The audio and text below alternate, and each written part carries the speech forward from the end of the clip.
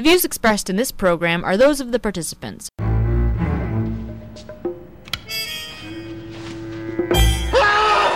TV repair? Okay, freeze! I'm holding a 65-pound TV. What do you think I'm gonna do, Mambo? Okay, put up your hands and put down the TV. Can I do it in the other order, man? Because if I do it in the way you say, you're not gonna like what happened to your set. You know what I mean. Okay to unfreeze? Back on the stand. Back on the stand. Oye, déjame decirte algo. I am not your maid.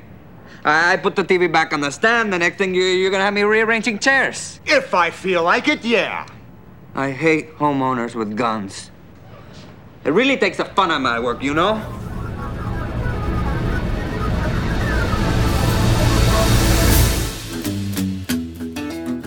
Welcome, everyone. It is Thursday, August 22nd, 2019. I'm Bob Metz, and this is Just Right, broadcasting around the world and online.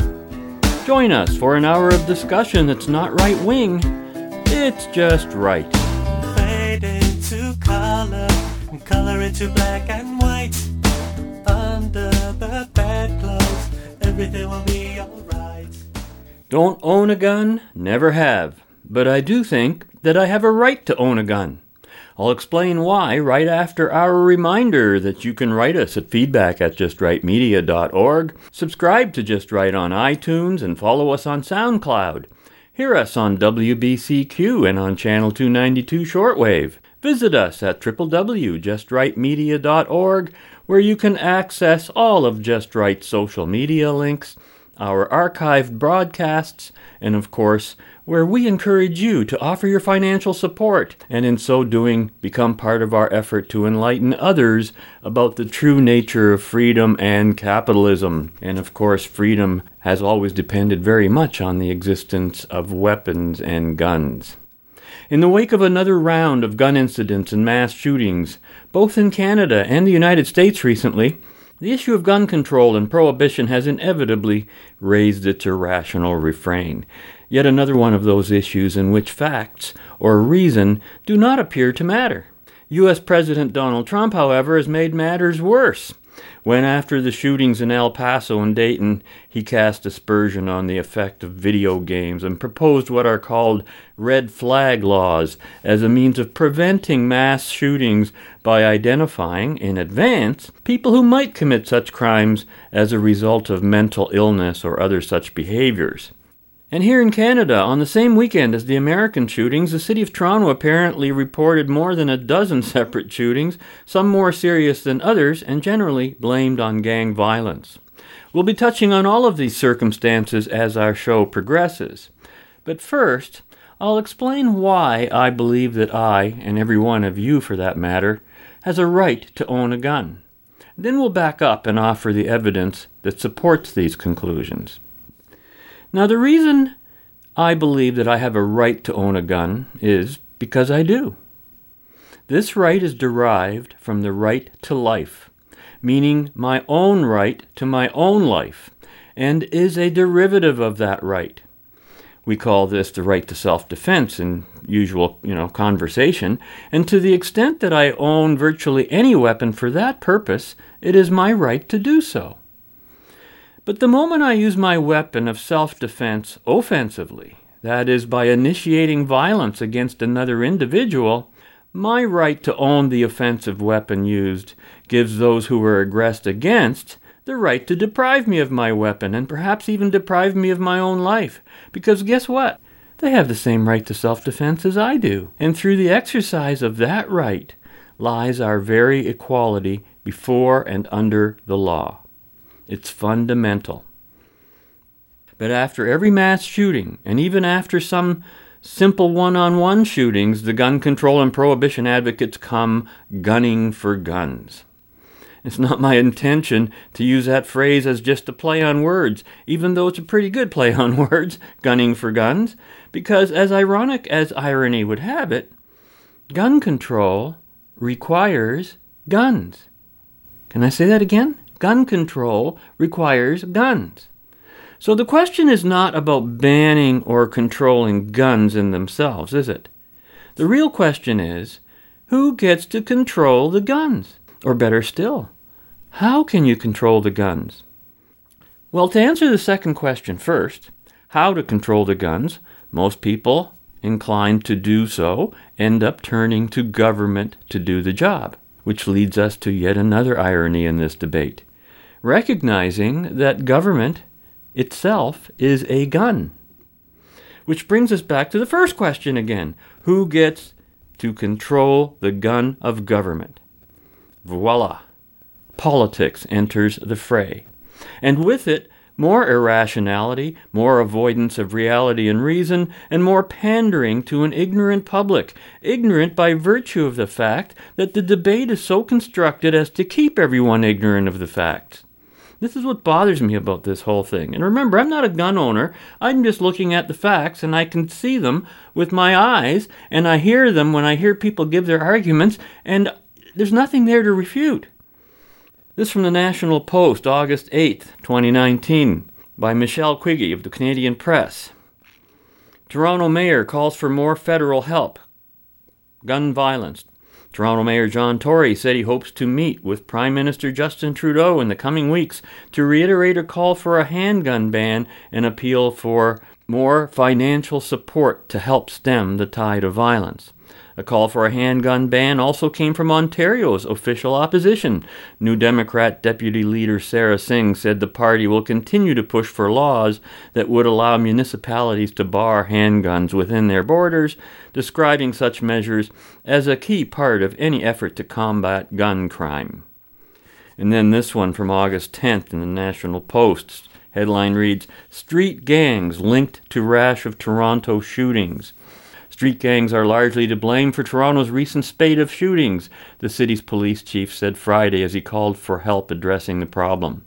Chief Mark Saunders said a multifaceted approach is needed to tackle the gang issue in the city, where the vast majority of shootings occur consistently in the same neighborhoods year after year. Police said there have been 22 people injured in 20 shootings over the past 7 days, including 5 heard at a nightclub shooting over the long weekend. The force recorded 259 shootings with 392 victims as of Sunday night. Shootings have been on the rise in Toronto, according to police data. 111 shootings and 139 victims were recorded at the same time of year in 2014. Chief Saunders also defended his force's work on gun violence and blamed the justice system for allowing those charged with firearm offenses out on bail, suggesting that was contributing to the problem. There are currently 326 people out on bail on gun-related offenses, Saunders said, adding that about 90% of those charged with such offenses make bail. End quote.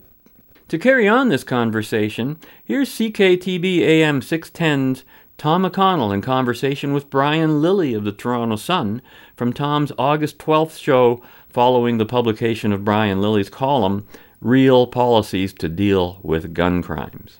Well, this is cropped up over the holiday weekend and the following days in Toronto. This is not solely a Toronto problem. We've had gun violence in this city. I know they've had gun violence in London. Maybe not to the same extent we've seen in Toronto, but this is a problem that's gone on now in Canada for a while. What's the problem with the handgun ban? The problem with the handgun ban is that it won't take the guns away from the people causing the problems. It'll take the guns away from my friends who like to go to the range on the weekend. What we need is something to deal with our gun crime problem. The key part in that is the crime part, not the gun part. If you just deal with the gun but not the crime, well, then you're targeting the wrong side. What we have are people that are in violation of about half a dozen laws already. They're carrying around illegal guns, mostly smuggled in from the United States. They're smuggled into Canada. They're sold at huge markups, bought for a couple $100, sold for a few $1,000s on this side of the border. And then they're already in violation of possession laws, safe storage laws, transportation laws, careless firearms use laws.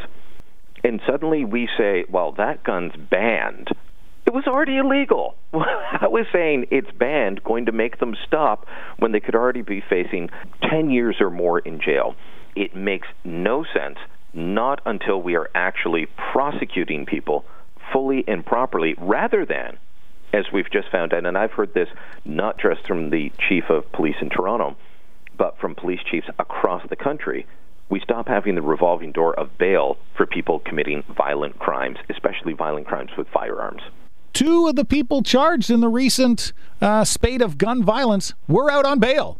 Sam Pisano, great crime and courts reporter for the Toronto Sun, went and looked at what was going on. And he details 3 different people that were all up on violent gun crimes, past convictions. The guy gets 2 years less a day for a 2017 walking around with a prohibited handgun that was loaded at the time. If I'm transporting guns to the range down at Silverdale in the Niagara region, they've got to be unloaded. They can't be loaded, ammunition and gun in separate cases. You know, all these rules. This guy's walking around with a loaded pistol that he is not allowed to own, and he gets 2 years less a day. While he's out on probation, he's picked up on more gun charges. He's allowed out on bail. That's part of the issue that we've got to deal with. If you are committing crimes with a gun, an illegal gun, you should not be getting bail, especially not when you're on your 2nd, 3rd, 4th go-round. And that's what police, including Police Chief Mark Saunders, are talking about. But I've heard that from police forces, officers high and low across the country.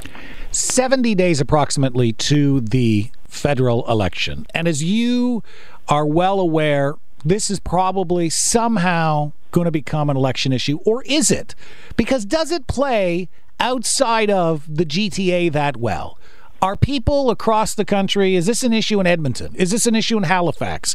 Or is this just sort of the issue du jour in Toronto, which is already, vote heavy for the Liberals anyway? A bit of column A, bit of column B. Okay. So we have seen an uptick, and I was even looking after the Premier made some comments about Chicago and their gun violence. I hadn't looked at Chicago's numbers in a while. They instituted a handgun ban in 1982. Guess what? The murder rate went up. All through the 80s and 90s, the murder rate went up. In the early 2000s, it started to drop. The handgun ban they had was ruled unconstitutional. You were in 2010. In 2013, they said, you can even do concealed carry in Chicago if you're carrying a legal gun. And the numbers didn't go up for murders until about 2016, or handgun crime. That is about, I'm sorry for that buzzing. So 2016, we started to see an uptick in gun violence in communities across North America. That coincides with the bursting open of the opioid crisis. You talk to police officers and they will tell you that opioids are incredibly lucrative, that people are arming themselves to the teeth to protect their turf, to protect their stash. That is a lot of what's going on. So, to go back to the issue of the handgun ban, how does that stop the guy that's selling opioids from shooting to protect his stash? It doesn't. But here's what they're hoping to do. They're hoping to hit up, because this happens in St. Catharines, in London, in Ottawa, in Toronto, in Edmonton, in Calgary. All these places are dealing with this. What they're hoping is that they can scare enough suburban moms to say, but I just want you to do something. And I get that instinct. I want you to do something. This is a problem.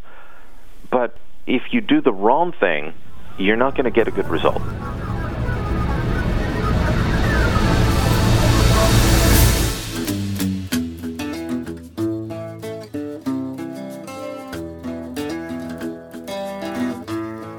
One of the things that's also interesting is that the Harper government brought in mandatory minimum sentences, and they were ruled unconstitutional. And one of the cases involved a guy flashing a gun on social media or during some online chat in his own home. And I'm like, all right, I have no problem with you owning a gun to your situation of you have friends or maybe even yourself go out to sports shoot or you want to go to the range, okay. But I think you rightly point out, it's when you get in public. There is no need for you to have a loaded handgun in public, yet why are we continually so soft? That's the situation where I think everyone should be in agreement on. That's the problem here. What they tend to do is go after the easy-to-deal-with cases. It's easier to go after people that are going to obey the law than it is to go after people that are going to flaunt the law no matter what. I mean, the government's own report from April, where Prime Minister Justin Trudeau said to his Minister for Organized Crime Reduction and Border Security, go out and study a gun ban. And his conclusion at the end said that there's nothing to show that banning handguns will improve public safety. In the case that you're talking about, so there were two guys, and their cases were conjoined at the Supreme Court. They're identified as N and C. Okay. C was the guy who was brandishing an illegal handgun, an illegal loaded handgun, in pictures on social media. And the cops went around and was like, hey, buddy, come on. You can't be doing this. You're in violation. He gets arrested. He's facing a 3-year mandatory minimum. Yeah. That's thrown out, and mandatory minimum is deemed unconstitutional. In the case of N, this is a guy who was hanging outside a North Toronto community center, and he's looking a little shifty. And the cops go over to approach him, and he starts running, so they chase after him. As he's running away, he throws away a loaded handgun that was illegal to own in Canada, had a magazine that was illegal in Canada, had a bullet in the chamber, and he had the gun down the back of his pants hanging outside the community center. He's not someone that is unknown to police, and we're going to say that it's unconstitutional to lock the guy up. We have a problem. I don't know how going after guys that go to the gun range on the weekend stops guys like this from hanging outside community centers with guns that are loaded. People that are legal licensed gun owners that make mistakes, honest mistakes, can face jail time of 10 years. And they're threatened with that. And yet this guy is getting 2 years less a day when he's got 22 different charges. We have to take people like that out of society and lock them up. We need to protect the innocent. You know, I have mixed feelings about that conversation. And there seems to be some confusion with the term gun crime and with the term gun violence. And I think there were too many generalities made without a clear context of exactly what they were talking about. Now, I agree that if we're actually talking about violence, like murder or actually shooting at people, that if guns are involved, they're relevant to the crime. And there is justification for denying such criminals their right to possess a weapon. But too often during the conversation between Tom and Brian, the only quote-unquote crime related to the gun, at least according to the way their conversation sounded, appeared to be in the illegal possession of the weapon, not in its use in a robbery, assault, or shooting or murder. And that's a big difference. Quote, carrying around illegal guns, end quote, says Lily. Quote, violation of possession laws, safe storage, etc., end quote. Well, none of these gun crimes, quote unquote, relate to violence, so I'm hoping that these conversations relate strictly to gun crime as being gun violence. Violence initiated against someone else and not in self-defense, but that wasn't what I was hearing as a consistency. Yet Lily refers to someone, quote, walking around with a prohibited handgun that was loaded at the time, end quote, that he's not allowed to own. This is not a crime of violence. Unless you're talking about a person who had previously committed a crime of violence, and we know what that crime was, then you might have a case for this. But without an act of violence involved, the idea of quote-unquote illegal guns is an oxymoronic concept.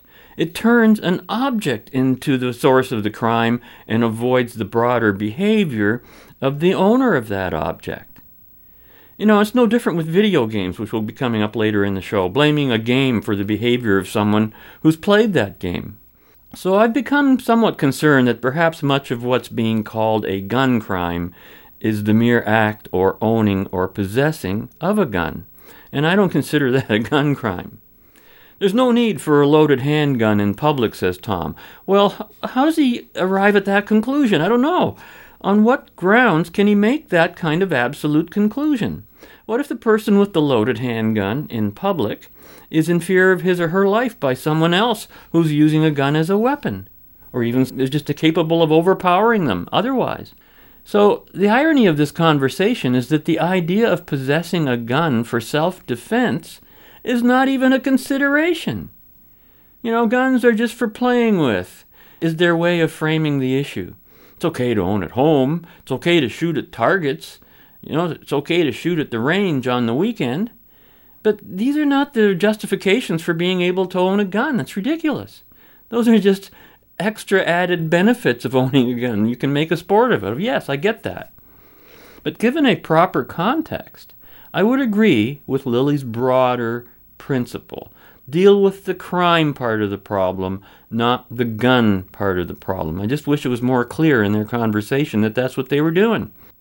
Yet, with citing of statistics that relate to handgun bans in Chicago, it seems clear that periods of banning guns correlate to periods of increased gun violence, and that makes perfect sense.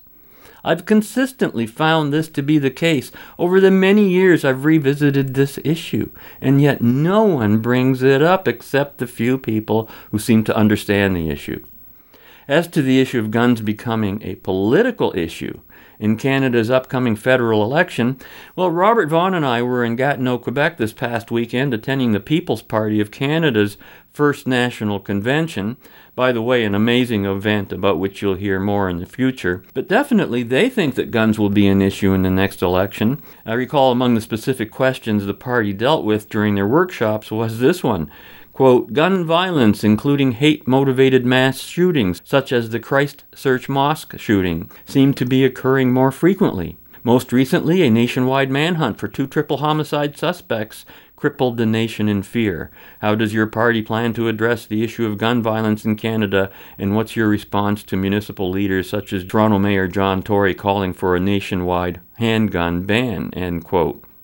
So yes, gun control will be an issue, especially if there's a political party in the ring that actually believes in a different approach from the policies shared by the Liberals, NDP, Greens, and Conservatives. With the PPC in the ring, you can pretty well bet that gun control will be an issue. Sashi Curl, executive director of the Angus Reid Institute, voiced her partisan opinion in an August 12th London Free Press editorial under the headline, Real Action on Handguns Might Help Trudeau Unite Voters. So there's more evidence that the handgun issue is going to be an election issue.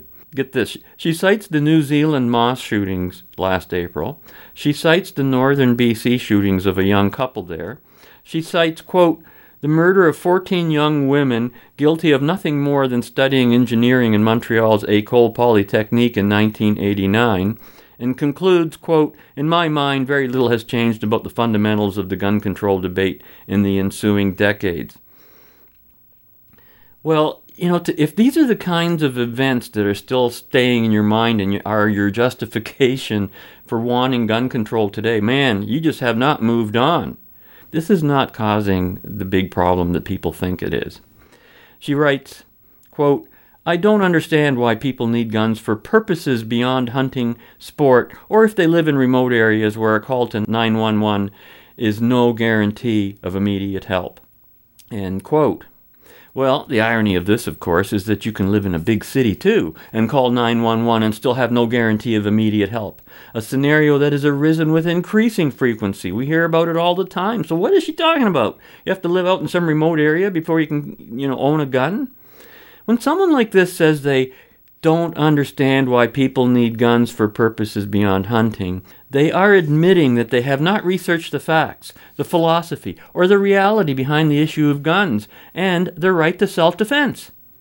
Now, as an executive director of the Angus Reid Institute, I would have imagined that it's Sashi Curl's responsibility to know why people need guns, at least why they say they do, identify those reasons, and then speak out specifically against those reasons if she still feels that those reasons are not valid. I don't hear that argument. Her self-admitted lack of understanding, I don't understand why, does not constitute any grounds for imposing policies based on her ignorance on others. Because that's what we're dealing with here.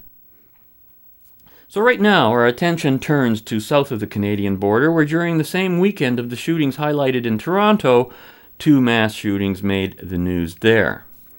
Blame hate, not guns, says U.S. President. Trump reacts to mass shootings with a call for death penalty but little on limiting access to firearms, read the headlines in the August 6th National Post, written by Roberta Rampton and Susan Heavey from the Washington Post. And I think this is more of an editorial than the news item, but it's presented as news. Quote, U.S. President Donald Trump on Monday proposed tighter monitoring of the Internet, mental health reform, and wider use of the death penalty in response to mass slayings over the weekend that killed 31 people in Texas and Ohio. The man arrested at a Walmart in El Paso, Texas, reportedly had racist motives, and Trump said Americans must condemn racism, bigotry, and white supremacy. Trump did not directly address accusations that his own anti-immigrant and racially charged comments have contributed to a rise in race tensions. These sinister ideologies must be defeated, he said in remarks at the White House. Hate has no place in America. Hatred warps the mind, ravages the heart, and devours the soul. Democrats quickly accused Trump of hiding behind talk of mental health reform and the role of social media instead of committing to tighter gun laws to address gun violence in the United States. Another gunman in downtown Dayton, Ohio, killed 9 people, including his own sister. Dozens also were wounded in the attacks. Trump also said the country needs to reform mental health laws to identify disturbed people, as well as work with social media companies to detect possible mass shooters. Mental illness and hatred pulls the trigger, not the gun, he said. That comment drew criticism, with Democratic presidential candidate Amy Klobuchar accusing the president of trying to dodge the issue of gun control. There's mental illness and hate throughout the world, but the U.S. stands alone with a high rate of gun violence, she said on Twitter. Trump's speech included no real call for gun restrictions or even background checks. Trump could have blamed both lax gun laws and mental health. Instead, he chose to suggest it wasn't guns that were the problem. Trump also said on Monday that it was time to stop glorifying violence in society and pointed to gruesome and grisly video games. Democrats, who have long pushed for greater gun control, said Trump was indirectly to blame for the attack in Texas, with some drawing connections between his rhetoric and a resurgence in nationalism and xenophobic sentiment, end quote. Wow. Talk about an opinion piece masquerading as a news story. You might as well blame the Second Amendment and the founders of the United States for the shooting, which some people do, of course. What's remarkable about all of the rhetoric calling for gun control is an absolute avoidance of the other side of the issue. A conversation that now begins on this side of our upcoming bumper with a discussion between Bill Whittle and Scott Ott during their YouTube discussion of August 6th, and on the return side of our bumper with some comments made by Steven Crowder and the rageaholic Daniel Harris. In the wake of this weekend's shootings in El Paso, Texas, and in Dayton, Ohio, that claimed the lives of some 30 people, President Trump made a statement condemning violence, condemning racism, condemning hatred, and also implicating violent video games, and by extension, violent movies. Although he didn't explicitly mention movies. This is Bill Whittle now. I'm Scott Ott, and Bill. The president made this statement that nobody really expected him to make. He didn't bring up the thing that everybody talks about after one of these mass shootings, but he did talk about keeping mentally ill people, what they call red flag laws, to take guns out of the hands of mentally ill people who might be a danger to themselves and to others. First of all, what do you just think of the president's general approach to this moment, this fraught and the moment when the whole country is grieving, and he comes out with a statement that kind of runs against what everybody would expect? In other words, he didn't come out and say that we should get rid of guns. 50, 60 years ago, when I was born, let's say in 1959, guns were everywhere. Every single kid had toy guns. They had guns that would assemble into different guns, and you could put a bipod on that and make it into a machine gun and all the rest of it. I've never seen those kids before. Neither have I. Bang, bang, bang, bang, bang, bang, bang. Kapow, kapow. Wouldn't it be nice if they moved next door to you? Bang, bang, bang, bang, bang, bang, bang. Kapow, kapow. You could buy real guns in Sears, in Penny's, in any department store, in any hardware store. You started with a BB gun when you were 7, 8, 9, and if you took care of that and you didn't shoot anybody's eye out, then maybe you got a 22 and so on. Ever since the time I was born, it has been harder and harder and harder and harder and harder to get guns. The availability of guns has not increased over the last 60 years. The availability of guns has dramatically decreased, and the perception of guns in our society has also dramatically decreased. Every high school used to have a shooting team. Kids used to wear their 6 shooters on their hips when they just go out playing in the yard. You could have gone in 1965. You could have gone to a Sears store and you could have bought as many guns as you could carry out of the store. So, one thing we know is that the difficulty of getting guns is getting more and more difficult as time goes on, and the shootings are increasing as well, which tells me that it's not the guns. So the availability of guns and the restrictions on guns has caused the number of shootings to go up. I don't think that's a causality, but I'll tell you what I do think is a causality. I agree with the president to a degree.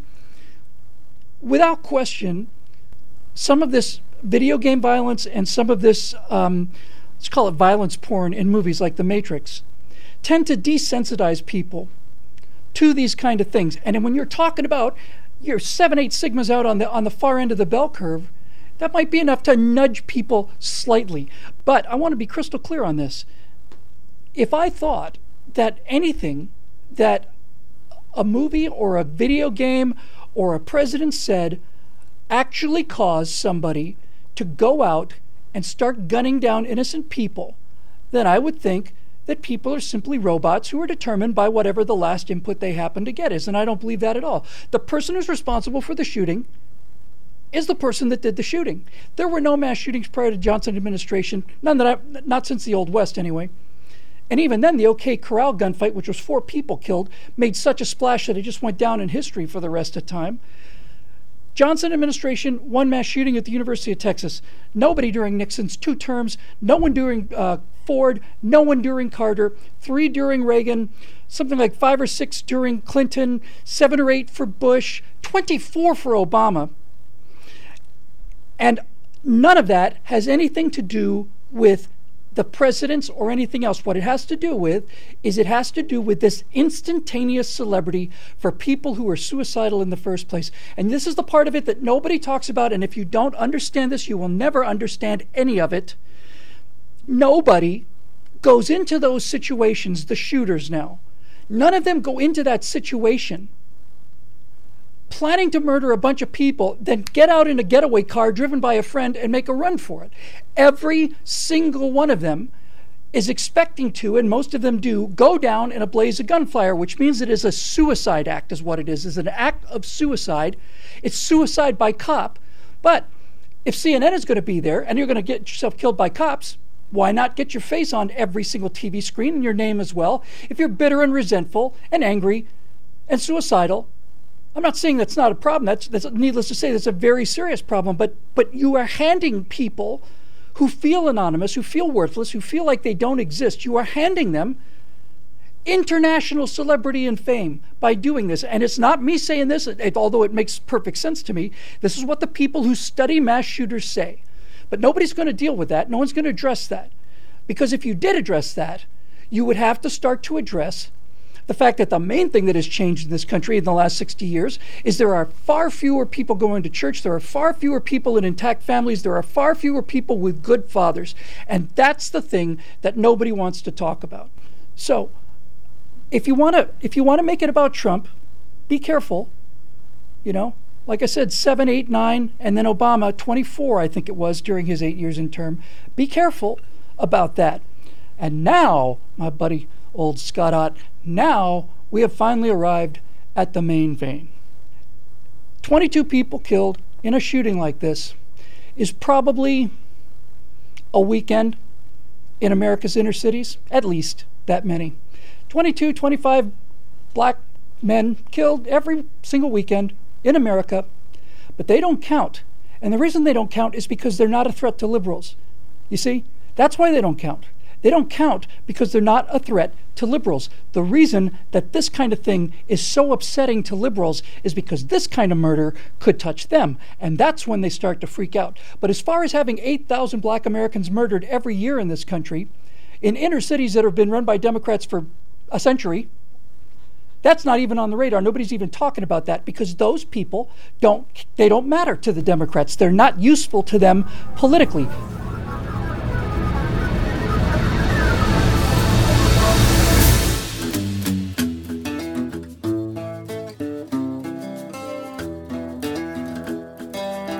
In Talk about fake news. Talk about fake news. I mean, I was amazed. I watched CNN for 6 hours in the morning after the Dayton, Ohio shooting. And we certainly knew a lot more about the Dayton, Ohio shooter. You know, self-avowed extremist socialist, Elizabeth Warren supporter, hated Republicans. Whereas the other guy from El Paso, seemed like a racist, white supremacist, sure. Seems like he may have liked Donald Trump, but he also quoted the Lorax. He also was a neo-environmentalist who thought we were over-harvesting resources. So I'm just talking about if you're looking at a consistency of a worldview as to the reasoning for killing people senselessly in some of the worst tragedies we've seen in recent memory. The Dayton shooter, it's one that's pretty clear, but CNN, for our sake, we don't know enough yet. We don't know anything about the shooter. No, we did. And you know what else we know? We know that video games don't cause shootings. I'm really disappointed to see Republicans trot this out, because you know what? This is how we lose. This is how conservatives lose, and rightfully so. And I've seen some people out there say, you know what? I really liked Trump until now we see these red flag laws, and you know, when you have the Republicans and Donald Trump echoing violent video games, and I can't refute that. I have no retort to that. You know what? All I can say is, yeah, I hear you. It's a really crappy thing to say and a crappy thing to do. To go out here and blame video games. I mean, who are you, Tipper Gore? What are we? Are you Bill Clinton? Are we going back to Columbine now? We know there's no correlation between the two. No. What they paint is a gun epidemic. And it's not an epidemic. This is also something that bothers me. It pulls away from the issue that we really should be talking about. You know, the United States doesn't lead the world in violent crime. Not even close. Doesn't lead the industrialized world in violent crime. Not even close. Doesn't lead the world in gun crime. Not even close. Doesn't lead the industrialized world in mass shootings either. None of those things are true. But guess what? It's really hard for people like me and you to go out and make those arguments when unfortunately we're put on the defensive because people for some reason think that we're proxies or representatives of the Republican Party. I know I'm not. I am a conservative. I'm open about it. I don't cop out and just say libertarian or independent because I don't like labels. No, I'm fine with the label conservative. That being said, I'm not a proxy for Donald Trump by any means. But it removes our attention and our ability to cut through the bullshit when we have to address that. No, of course I don't agree with President on the video games. No, that's not the issue. I don't even want to have to deal with it. And you know what? Republicans, conservatives, if you are even remotely consistent in your ideology, you wouldn't put people in that kind of a position. Another election season, another shooting we pretend is an everyday occurrence rather than an outlier. Like cringy clockwork, it's time to play the video game blame game. What does it say about our society that our default position after any given tragedy is to blame semi-automatics or Super Mario? I mean, where would American political discourse be without inanimate objects to blame for our failings?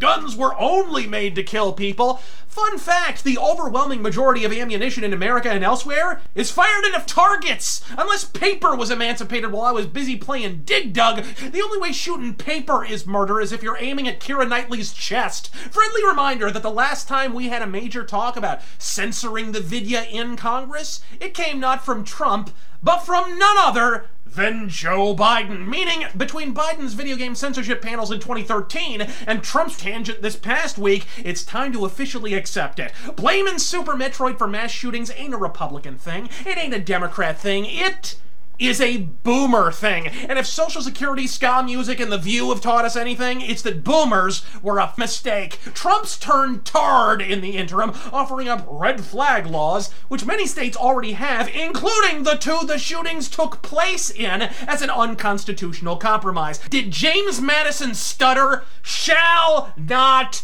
be infringed. And don't give me that well-regulated militia.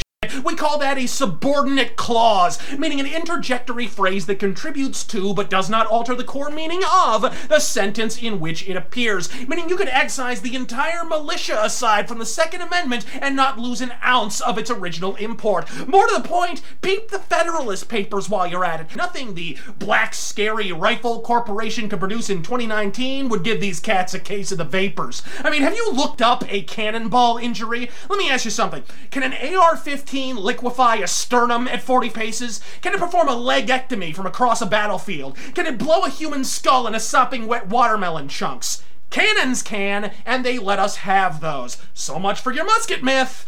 Don't like it? Think it's anachronistic? So Stonehenge. There's lots of countries that hate firearms, preferring instead the odd truck-a-piece massacre. Neat! You can go live in them, because the United States didn't merely allow, but was largely formed by pivotal advancements in musketry at the turn of the century in which they were formed. I mean, the Second Amendment isn't optional. It's not something you just slap the reset button on. It's a core value that informed the very founding of this republic, and indeed allowed it to exist at all, which is why it's one of the few amendments that isn't vaguely worded. You're listening to Just Right, broadcasting around the world and online.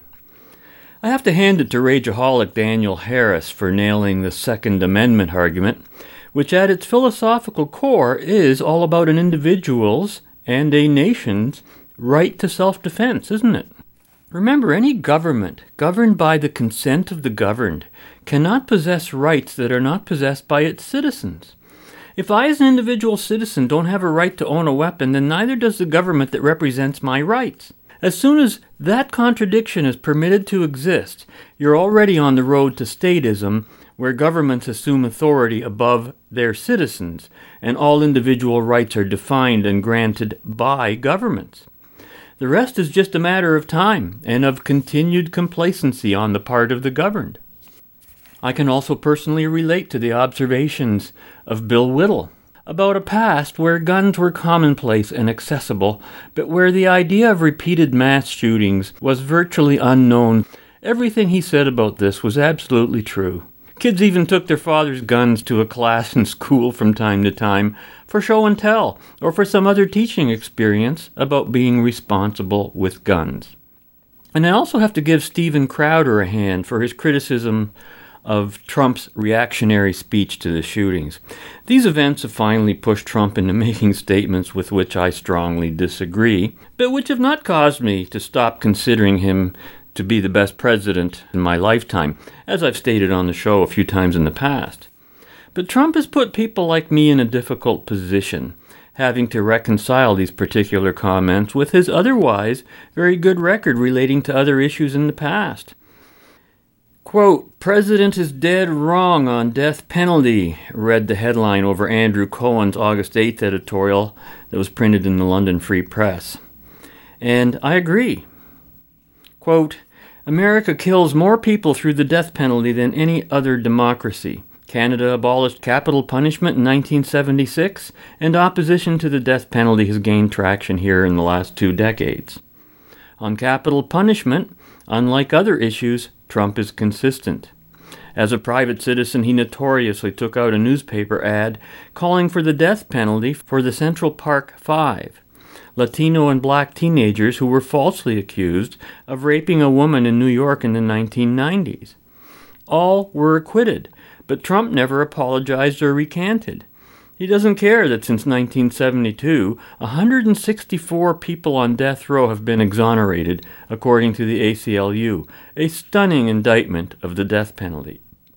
That's why 21 states have abandoned the death penalty, while most of the other 29 states are reluctant to use it. None of that matters to Trump. He doesn't believe overwhelming evidence that the death penalty is not a deterrent. This is about pleasing his loyalists," end quote. Well, that's a funny conclusion. Ironically, I heard a majority of commentators argue or observe that Trump is appealing to his opponents in making such statements, given that they've made many of the same statements in the past, right? But when it comes to the death penalty, I'm not opposed to it out of some sympathy or consideration for a truly evil individual who may have terrorized or murdered other individuals. So I was somewhat surprised that Andrew Cohen actually chose the right reasons to be opposed to the death penalty, because you may very well be executing an innocent individual. No matter how certain those who convicted a murderer or a violent criminal, it is that very certainty that has been challenged over and over again when those previously convicted have been proven innocent. And then there's the issue of self-defense. While killing another individual is completely just and acceptable as an act of self-defense, during the commission of the crime, the act of state execution is no longer an act of self-defense, but it's an act of punishment. a punishment that after being executed, pardon the pun, no longer serves as a lesson to the punished to be learned. I also think that red flag laws and collusion with the social media giants to enforce them is about as bad an idea as I've ever heard Trump suggest. A predictor of violence? Look at hate-mongering leader, wrote columnist Robin Baranyai in the August 10th London Free Press. Her regular Hate Donald Trump columns that appear in the Free Press are among the worst of the worst, completely illogical and irrational, and ironically, even she has sensed that these red flag laws have something inherently wrong with them. But for all the wrong reasons, of course. Her conclusion, quote, the biggest predictor of violence is, quite simply, a leader who traffics in hate, end quote. Well, even if it were true that Trump traffics in hate, which it is not, her statement would still be false. You still can't predict who will be violent even if everybody's trafficking in hate. In Baranyai's column, she bemoans, quote, the birth of a platform designed for absolute freedom of speech, the long-abandoned ideal of an unregulated internet, and its inevitable descent into a haven for hate-mongers and conspiracy theorists, end quote. When I read this, I realize that she's a pot calling the kettle black. She obviously supports the regulation of free expression on the internet as a means of controlling violence, which is the very thing she's criticizing Trump for. And as for Trump's comments regarding violent video games, comments you can hear from every political stripe, well, I'll let our next 2 audio bites address that issue. On this side of the bumper, Steven Crowder's August 6th reaction to this suggestion, while on the return side, one of the best pieces of advice I've ever heard on how to personally deal with the issue of guns, as once again presented by the rageaholic Daniel Harris on August 9th. Do you blame this on video games? Do you think that's a problem? Do you think you blame it on background checks, on the background checks that we already have? Do you blame it on the NRA? I think there is a component to this, and we talked about this that changed my mind yesterday. People don't like to hear this. They say, well, how would you fix this problem? You know what? You can't. If people are being honest right now, you can't fix the problem. You can't fix the problem of evil. You can't. And it doesn't mean that you're being insensitive. It doesn't mean that you're not acknowledging what a horrible tragedy this is. It doesn't mean that you are not willing to call out evil for what it is. But you can't fix evil. You can't. And certainly, you don't knee-jerk react because people are saying you need to do something now, and they push some legislation forward that would rob people of their basic right to self-preservation and wouldn't do a damn thing to curb the violence. Listen, we have over 300 million guns in America, okay? The vast majority of Americans are gun-owning Americans are law-abiding citizens. Guns, firearms are used far more defensively than they are offensively in the United States. Even if you go to the, I don't know, depending which statistics used from the FBI or CDC, 500,000 to 3 million defensive uses of firearms each year. You have countries with very stringent gun control that haven't necessarily curbed gun violence. We don't lead the world in gun violence. We don't lead the world in mass shootings, and we are very far from leading the world in violent crime. And you know what else? You don't get rid of video games. And you don't make video games the boogeyman of the day.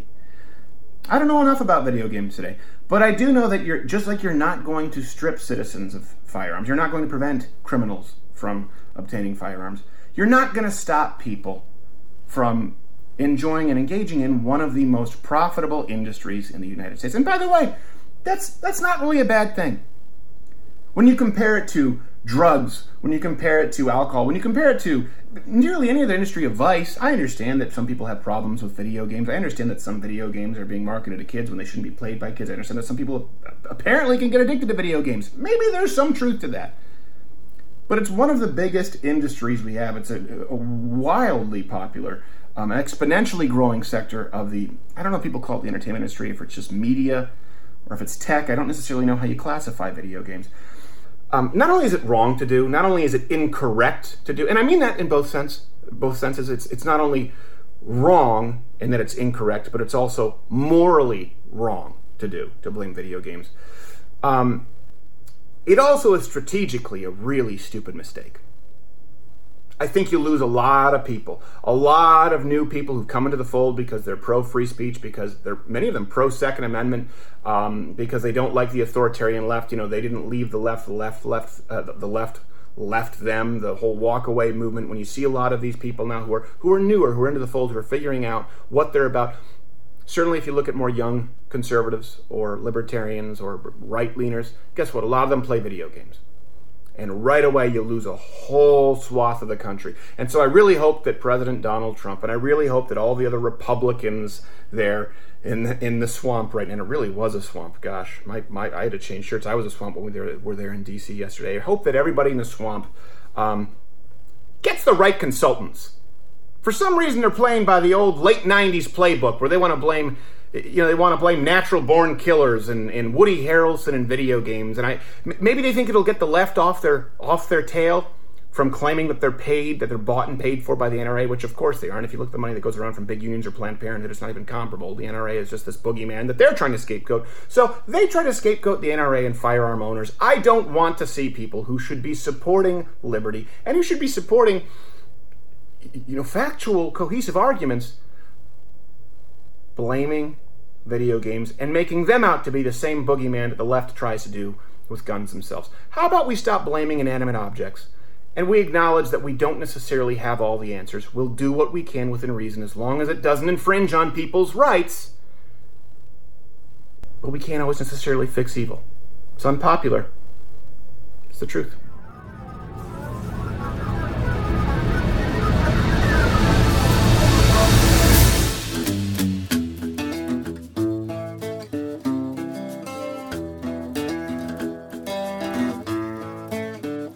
And as for video games, sure, media can influence your kid. Treat yourself to a 2015 high school yearbook if you don't believe me. Note the sea of haggard hipster beards and Robin Thicke Ponsador haircuts. Anyone who's with your child for any length of time can become an influence. But you know who's with them a lot more? You! If you've been training your tweens to kick babies and shoot up abortionariums from a young age, they'd be making papier-mâché IEDs before they finish their first SpongeBob marathon. Similarly, maybe if you didn't let ideologically informed public schools parent your kids, warning them of the perils of the evil sentient death rifles, they might not anthropomorphize them so much, and who knows, perhaps they wouldn't see them as a social problem solver. So parents, on both coasts, I say do the opposite. Buy a gun, show them how to shoot, and more importantly, show them to respect the act of shooting, to do so competently, and to do so safely. Only one word roared through my cranium the first time I grasped a gun and prepared to pull the trigger. It wasn't power, it wasn't revenge, and it certainly wasn't, now I can be a Hitler. It was responsibility. I matured more in that moment and learned more about the world, society, and my obligation to both by pulling a trigger than I could have in 20 Guns Are Evil lectures in my high school socialism studies class. It disabused me of misconceptions I may have harbored about firearm ownership and demystified both the act and the object with one pull of the trigger. And I want you to hear this and truly absorb it. What you demystify, you disarm. What you demonize, you attract the impressionable to. That was quite brilliant, actually. Harris's comments reflect the world earlier described by Bill Whittle, a world 50 to 60 years ago in which guns were commonplace and were demystified. I mean, just think about the sense of false power that someone who illegally wields a gun has, knowing that everyone around him is disarmed and weaponless. That's a very unreal position to be in. And on the bigger issue of gun control, some closing observations and thoughts for you to consider. Now, I've listened to many differing commentaries on this issue and found myself in agreement with a lot of what was being said.